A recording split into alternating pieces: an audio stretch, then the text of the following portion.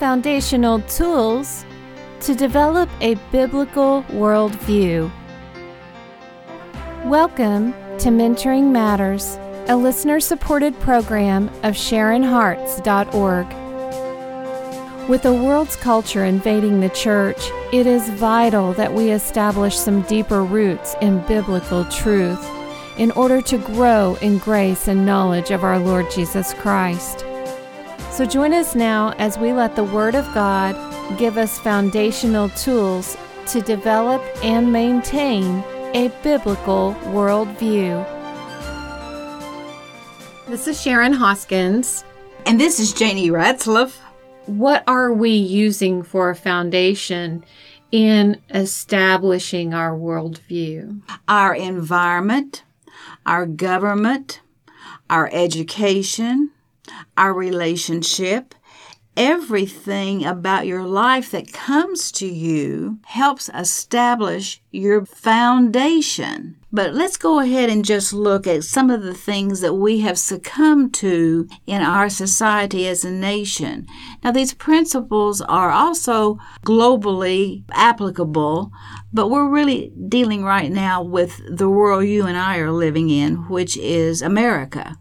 Okay? And so we have the theory or the philosophy of evolution. Right. And evolution used to at least have equal billing with creation. Mm-hmm. But now that creation has been forbidden in the schools to be taught. So people who are looking for a worldview in the educational years only are taught of evolution. So that means that denies the existence of God. Well, right there, what do you think that does to a person's possibilities for a biblical worldview? Right. If God does not exist, we're sending our kids to public school, letting things be taught that we don't believe. And then our children are growing up not believing their parents, not believing God, not believing the Word of God. Well, and we're not giving them an alternate. If the educational system has, in my biblical worldview, believed corrupted, then I all the more must be determined to make up for what is lacking. Which might explain why many Christian homes are struggling with their children, their teenagers, and begin to establish a worldly worldview over a biblical worldview. That's right. But then there is the foundational tool that a lot of people use, and that's the foundational tool of rationalization. Okay. That whatever I reason, whatever my logic comes up with, that is my final authority. Okay. Now, that's not a new problem, because back in the book of Judges, there is a phrase that says, and everybody did what was right in their own sight. Okay. And I have heard teenagers now say, well, that might be okay for you, but it's not okay for me. Mm-hmm. Or I've heard adults say that. I've heard people at church say that. But what that says basically is, well, my truth is my truth. And if your truth, Sharon, is your truth, well, we can still be friends. But there's no absolute for the basis of our relationship other than fun, food, and fellowship. So there's no foundation. There's no foundation. And I want if there's no absolute, there's no foundation. And I want to go on record. I am not against fun, food, and fellowship, unless it replaces your intimate relationship with the Lord Jesus Christ. Then it needs to get off of being first in your life and come down to its proper rung on a ladder to where it can be enjoyed without compromise, because you have learned to discern what is a true biblical mindset that the Lord Jesus Christ has said, let this mind of Christ be in you. Well, if I could say, I think that food, fun, and fellowship is much like inviting the world into the church, because it becomes more about a relationship between you and me than it does about growing in a relationship with the Lord amongst believers. And since I don't like to cook anymore, if they make food the primary interest, I spend all my time just trying to get the food that I'm to take, and then I don't really stop and think about the greater need of having fellowship, of being sensitive to looking to my sisters. The spiritual food that's needed. That's right. Right. All right.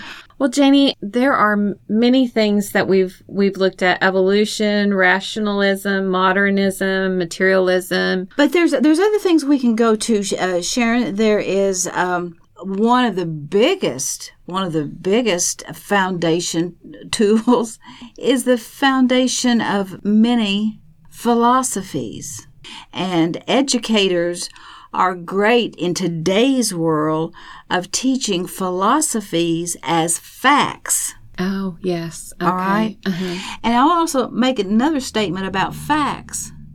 Facts are information pieces that can change, because as we learn more, then we adjust our facts to what else we have learned. Right. So if you base your life on facts that are not on absolute truths, facts change. So where is your foundation? Right. You see, and the Lord even so beautifully gave us an illustration about if you build your foundation on solid rock, it stands. Mm-hmm. But if you build your foundation on shifting sands, then when the rains come, where is your foundation? And so philosophies have worth, but they can never be the absolute foundation. And that is even brought out in Colossians 2, Sharon, if I remember, 8 and 9. And it says, beware lest anyone cheat you. Isn't that a neat word? Cheat you? Mm-hmm. In other words, rob you of something, defraud you of something that you have or should have. So it says, beware lest anyone cheat you through philosophy and vain deceit, nothingness, according to the traditions of men, according to the basic principles of the world. There's your worldview in Colossians 2. And it says, and not according to Christ. So that's the alternate. So right there, you've got the two views. Wow, Janie, that is amazing to me that we have right here in Scripture the definition of a worldview and a biblical worldview. So what other ways can we as Christians innocently be drawn in by the culture? In a word, media. Okay. And whether it's social media, whether it's television, whether it is radio, whether it's movies, whether it's plays, music. Music is humongous. Games. Okay. What I guess they say virtual reality games where people cannot perceive truth from error because they're so absorbed in the game. Right. Now, Sharon, we just need to be aware when we get on any type of social media that there can be things that can benefit us and there can be things that we need to have caution with. Okay. But something I learned in checking out a social media site is that that's one of the best places in the world to learn how people have worldviews, what their worldviews are. Some of them have a worldview of conspiracy. Some have a worldview of rights that are violated, and they want to express those from their point of their worldview.